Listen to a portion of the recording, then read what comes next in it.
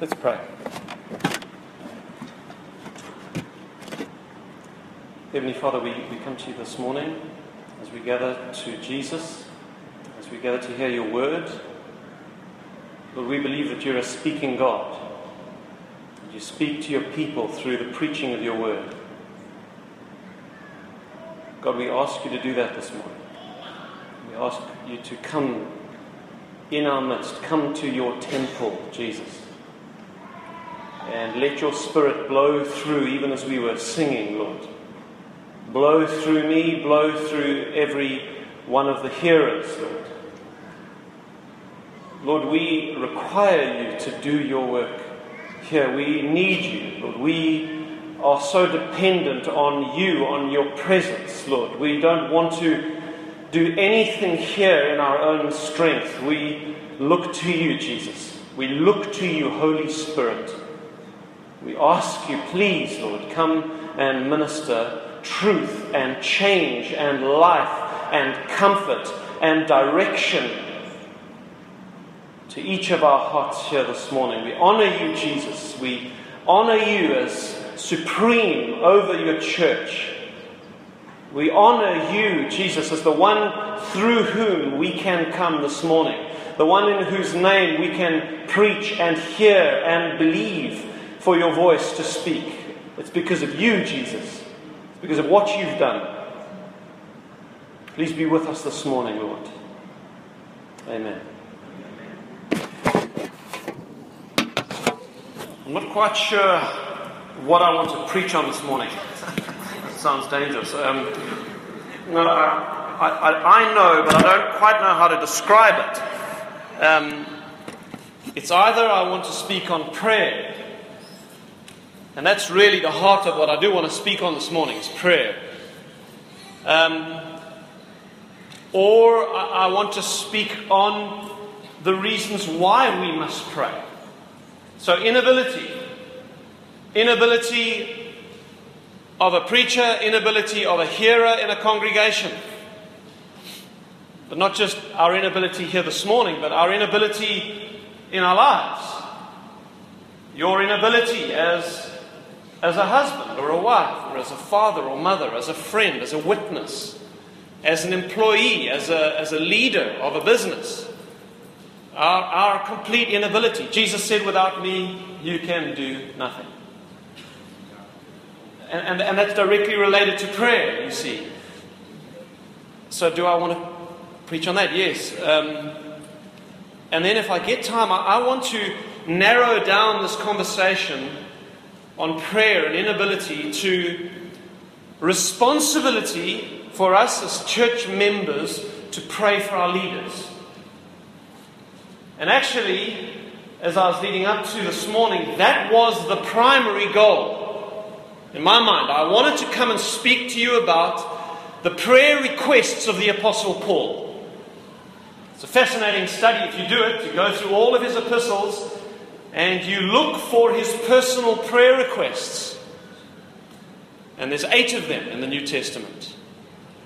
And they fall into basically one of 2 categories. Prayers that he requests people to make for him for deliverance, for rescuing from enemies. And then secondly, prayers that he asks people to pray for him for his preaching, for the success of his ministry. So deliverance from enemies and gospel success. Those are his 2 main prayer requests. Now, I don't know if we're going to get there this morning, but let's start the journey. Liberal Christians, if you don't know what a liberal Christian is, it's a Christian who is not a Christian. Someone who pretends they're a Christian. And they like to write and speak as if they're very clever and they're very modern and they're very cutting edge. And there was a liberal sweep through from the 1950s through the evangelical churches that led to the hardening and deadening of many of the mainline denominations, where many of the ministers in those denominations were not even born again. Liberal Christianity. Well, liberal scholars have long concluded on theological grounds that it is not possible for God to answer prayer. I'll read you just one statement in that regard. This is by a guy called Dr. Michael Austin. The institution which gave this man his PhD should be scratched from the list of educational institutions.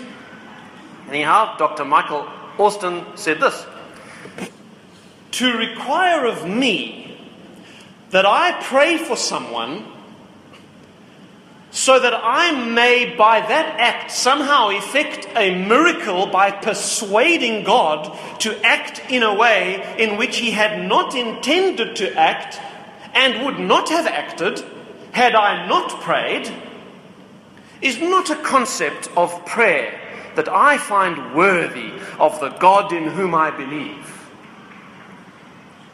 So to believe that God requires me to pray for someone so that God will do something in their life is not a concept he finds worthy of his God. And I can tell you why that is so, because his God is not the God of the Bible.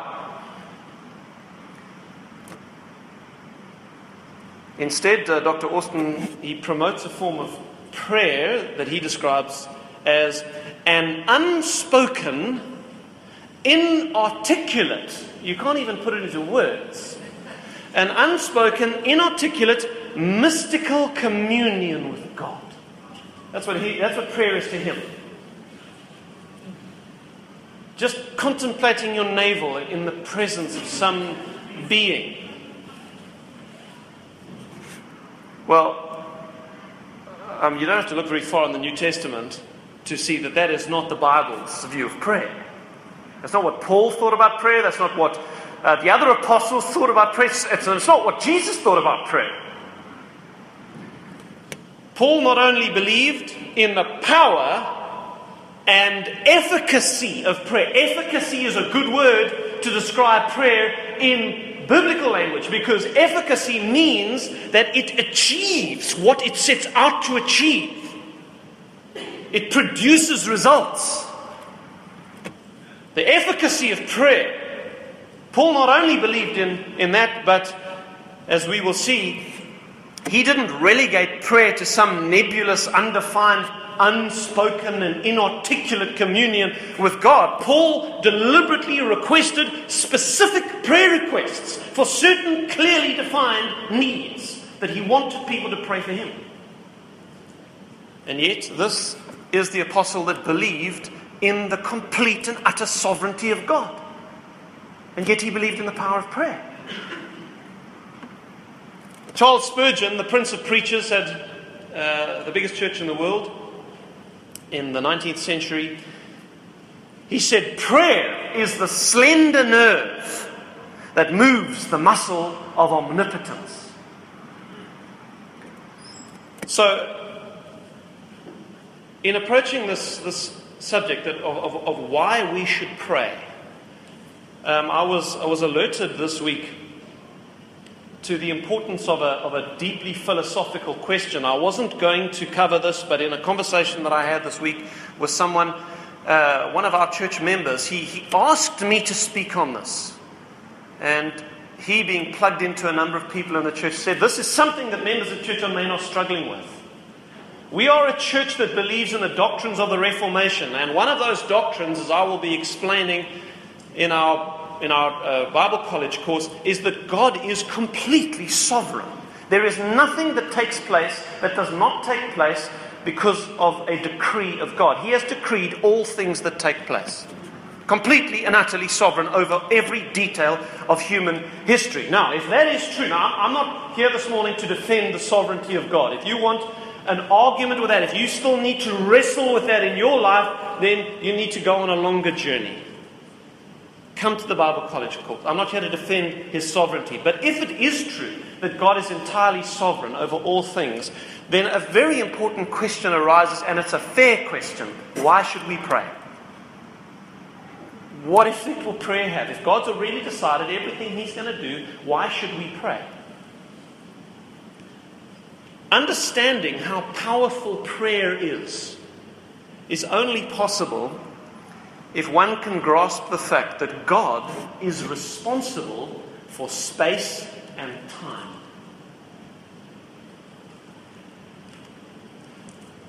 Now, this is it's quite deep and philosophical, but God created space. What is space? Space is extension. Space was God's idea. There was no such thing as space before God made it. And God is responsible for time. He created time. Time is His creature, and He's not bound by it. What is time? Time is the way we measure the movement of bodies in space. Now, if you understand that space and time are God's idea, why is that so significant? Because it indicates to us that God, for some reason, has chosen to use means to achieve His ends. God has certain ends that He is going to achieve. That's why He can tell us already in His Word what will happen at the end of the age. He is in total control. But He doesn't just achieve His ends by clicking His fingers, so to speak, and just miraculously doing it outside of space and time. The very existence of space and time mean that God likes using means. Otherwise, He wouldn't have created space and time. Space and time introduce the concept of means, of secondary causes.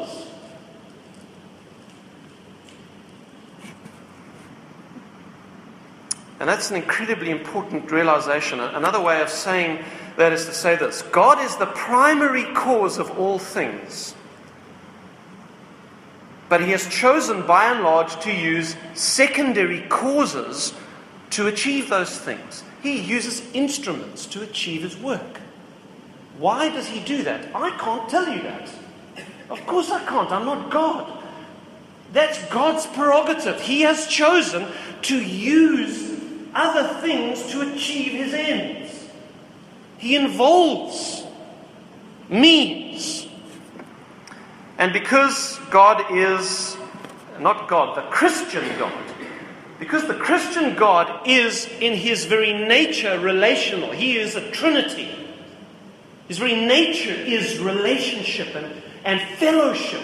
Because He is that by nature, the primary means that God delights to use is other persons to achieve His ends. God loves involving you in what He does. That's the bottom line. He wants to involve you. And the mystery of it all is He doesn't want to involve you like a robot. He wants to involve you in a way in which somehow, even within His sovereignty, you make completely free decisions. You are responsible for what you do. You can make choices that are genuine. You can. You say, how does the genuineness of human choice and will and the heart and the responsibility that we have and things we will be held responsible for, how does that all work together with the complete sovereignty of God? Well, I can't tell you that. All I can tell you is that's what the Bible teaches. But I can tell you this: God can do it. You say, how can a sovereign God use people meaningfully, truly? Well, He can do it because He's God. That's all I can tell you.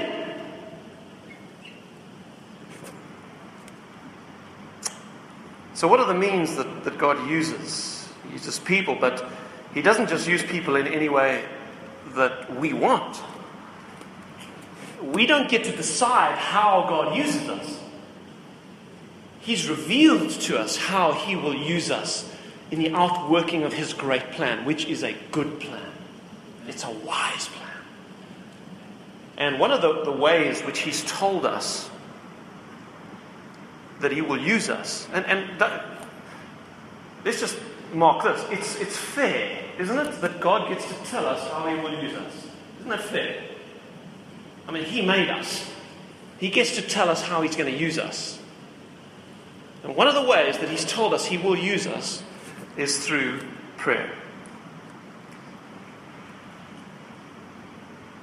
Now that explains the opening quote in John Piper's chapter on prayer. This is a fantastic book. It's called Brothers, We Are Not Professionals. It's a book addressed to ministers. And here's an amazingly inspiring chapter on prayer. And I just want to read to you his opening statements in this chapter. And hopefully this will make some kind of sense to you. It'll start making sense as I read you hear some of his language. He says this: prayer is the coupling of primary and secondary causes. It is the splicing of our limp wire to the lightning bolt of heaven. How astonishing it is that God wills to do His work through people. It is doubly astonishing that He ordains to fulfill His plans by being asked to do so. God loves to bless His people, but even more, He loves to do it in answer to prayer. And then He gives a number of examples from Scripture. One example He gives is God knew that His purpose was to increase the men of Israel in the Old Testament. But He says, this is in the book of Ezekiel, "This I will let the house of Israel ask me to do for them, to increase their people like a flock." He wills to convey His blessings through the coupling of prayer.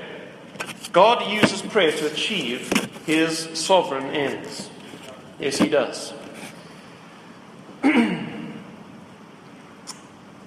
God genuinely responds to prayer. Prayer is not a farce. It's not some ritual that we go through. It's not some hoop that we jump through so that God won't strike us dead or something. And it's not just a PR exercise. It's not the marketing campaign of heaven that shows the world, look, my people are praying to me, but actually I'm doing what I want to do. No, that's not what the Bible describes. God genuinely responds to prayer. He answers prayer, Dr. Michael Austin.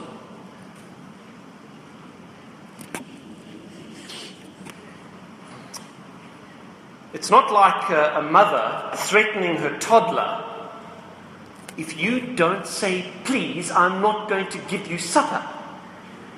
Because if the child doesn't say please, I can guarantee you the mother's still giving that child supper. It's not an idle threat. James clearly says to us, you do not have because you do not ask.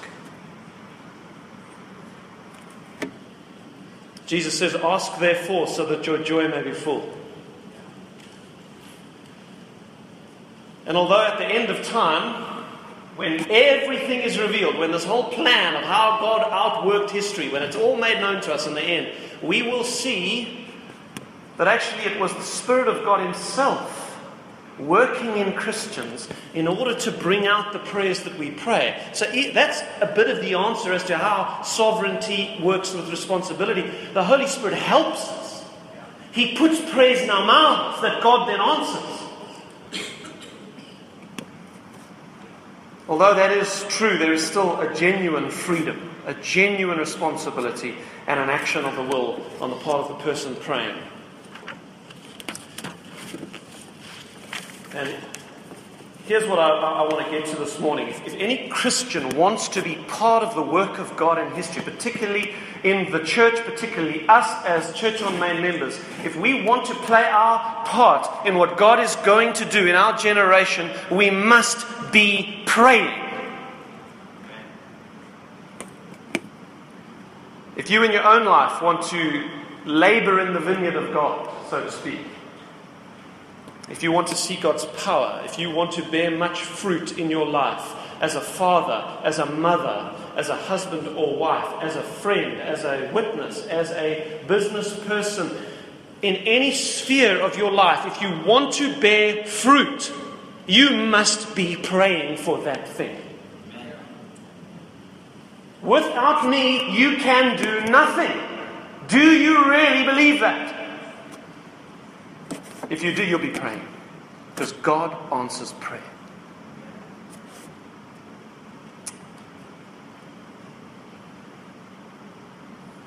Okay. So I had 3 questions in my mind I was trying to answer this morning. First one was, if God is sovereign, why pray? Hopefully I've made a start for you. Even if it's still mysterious and foggy, it's okay. This is difficult. It is. Second question, how must we pray? What must we pray? How and what must we pray? Well, there's 2 things that I want to cover under this heading. Number 1, we must pray in Jesus' name. And secondly, we must pray according to God's will. And I want to just deal with those 2 individually now. We must pray in Jesus' name. John chapter 14, verse 14. If you ask, says Jesus, anything in my name, I will do it. When we pray in Jesus' name, He will answer. Now, what does that mean? Well, to pray in Jesus' name does not necessarily mean that at the end of your prayer you say the words, in Jesus' name. Because that's very often how we treat that verse. We just stick on that phrase at the end of our prayer. But that's not what this is talking about. You don't have to say, in Jesus' name, at the end of every prayer. Or if you get bored, sometimes you go, in the name of Jesus. It's not necessary. What it means, although it's not wrong to say it, but what this means primarily is that you pray with faith in your heart and trust in your heart that it is only through Jesus Christ that you can come to God the Father in prayer. That's what it means to pray in Jesus' name. To come with faith that you may approach the throne of grace boldly because of the blood of Jesus that was shed to forgive you of your sins. If you come to God not in your own righteousness, but with a humble faith that I am clean because Jesus Christ went to the cross for me. And He rose again that I might have life in His name. I believe that and that it's in His name. It's under His covering. It's under the shadow of Jesus' wings that I come to you now, God the Father, to ask you the things I want. Not in my own righteousness. I am filthy, but I come free and clean in Jesus. That's what it means to pray in Jesus' name. Do you have that faith when you pray? There may be some of you here this morning that still do not know that you have been forgiven of your sin. That you have been washed clean by a great and all-sufficient Savior who shed His blood for you. Have you come to Christ? Have you said, Lord, I receive you as my Savior and been washed clean? Has that happened to you yet? Well, if it has not, that can happen to you right now as you sit in your seat. You can cry out to God in your heart, oh God, I know I'm unclean, but I want to be forgiven. And He says, I've made a way. I offer it to you as a gift. You say yes to Jesus, my Son, and I'll forgive you. You can do that right now. We must pray in Jesus' name. Secondly, we must pray according to God's will. I want to read to you from 1 John chapter 5, verses 14 and 15. 1 John chapter 5, verses 14 and 15. Now this is the confidence, says John, this is the confidence that we have in Him. That if we ask anything according to His will, did you get that? If we ask anything according to His will, He hears us. We know He hears us if we're praying according to His will. And if we know that He hears us, whatever we ask, we know that we have the petitions that we've asked of Him. You must pray according to the will of God. Now that presents a problem, because in the book of Romans, Paul says this. He says the Spirit helps in our weaknesses, and thank God for that. That's the answer to the problem he's about to present. It says the Spirit helps us in our weaknesses. Why do we need help? For we do not know what we should pray for as we ought. This is a problem, isn't it? The Bible says if you want your prayers answered, you've got to pray according to God's will. But the Bible also says you don't know what to pray for. So what's the solution here? The solution is that the Holy Spirit has brought us the mind of Christ. Where? In a book called the Bible. You go and read the introduction to the Gideon's Bible, and the most wonderful introduction. The very first sentence in the introduction to the Gideon's Bible is this: the Bible contains the mind of God. This book here will tell you what the will of God is. And if you pray what this book tells you to pray, what this book invites you to pray, God will answer you. Without the mind of Christ, communicated by the Spirit, we don't know how to pray, but we have the mind of Christ in Scripture. And so D.A. Carson, he's a theologian, good guy. D.A. Carson is right when he said this. I find disturbing the enthusiastic praying in some circles that overflows with emotional release, but is utterly uncontrolled by any thoughtful reflection on the Scripture. Wild, emotional, uncontrolled prayer that's not directed by Scripture. So, how do we do this? I want to recommend a discipline for you. As you are reading through the Bible, and I do recommend that you read from Genesis to Revelation over and over and over and over again. If you want to know the mind of God, you need this book to become part of the very fabric of your worldview. Okay, if you are reading from Genesis to Revelation over and over, and you can't do that if you read one verse a day. Okay, that'll take you 42 years. I've done the math. If you are reading through the Scriptures, you are going to commonly, if you're looking for them, you're going to commonly find prayers in Scripture. The prayers of Scripture. You will find Daniel, for example, crying out to God for the nation of Israel. We can pray that prayer for the church. And then particularly as you get into the New Testament, you're going to find many prayers that Paul prays for the churches he's writing to you. I pray for you, Paul says, that God would fill you with the knowledge of His will, with all wisdom and spiritual understanding, that you may walk worthy of Him, that you may be fully pleasing to Him, that you may be fruitful in every good work, and that you may increase in the knowledge of Him, being strengthened with all might according to His glorious power, for all patience and long-suffering, with joy, giving thanks to Him, because He's made you a partaker of the inheritance of the saints in the light. Why do I know that? Because I've prayed that 1,000 times for my family. 1,000 times, literally, more. As you're going through Scripture, you're going to come across prayer requests of prayer that Paul prays for the churches, and then, I don't know if we're going to get there this morning, but we also find prayer requests that Paul requests from the churches for himself. And you can make those prayers your own. And this is the confidence that we have in Him, that if we ask anything according to His will, He hears us.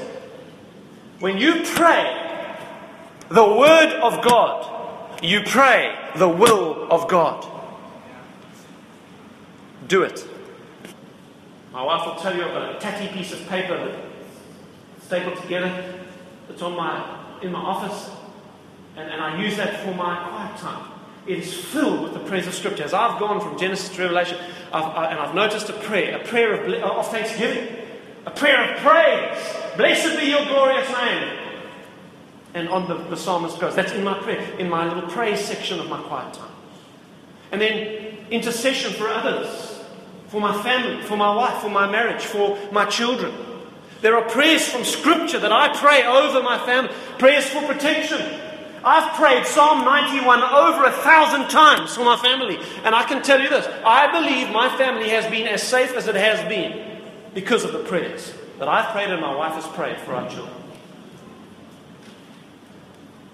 You say, well, how can you say that? Because I believe God answers prayer. That's how I can say that.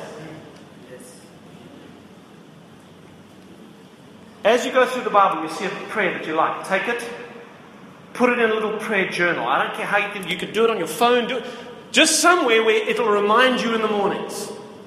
And begin to pray the Scriptures. And pretty soon you'll memorize those Scriptures. It's one of the byproducts of doing this is you memorize a lot of Scripture. You begin to think in scriptural categories.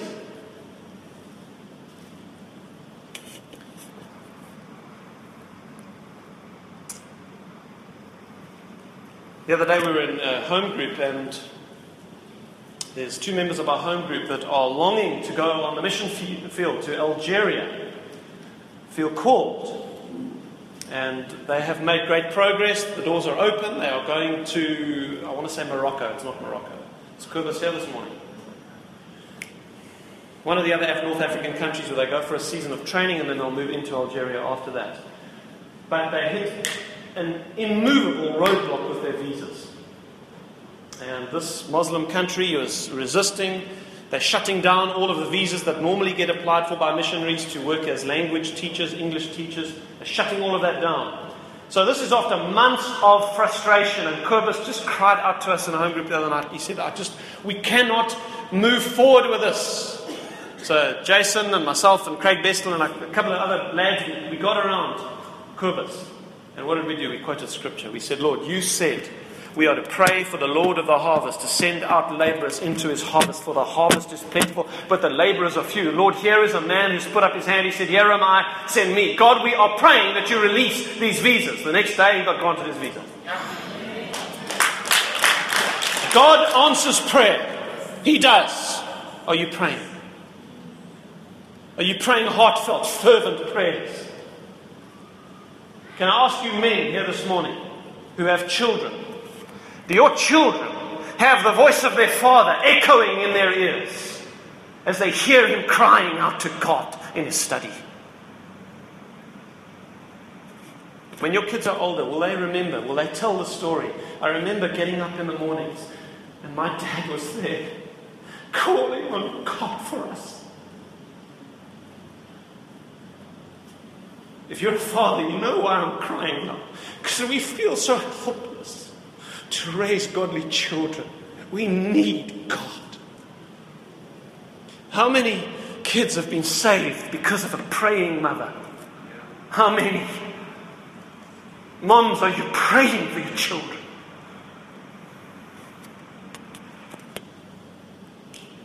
And for those of you children in the audience, there are a couple of you.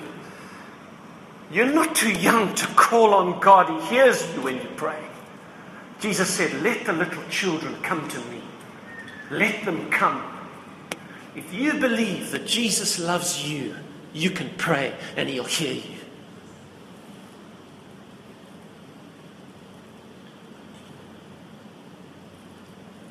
I'm going to stop there.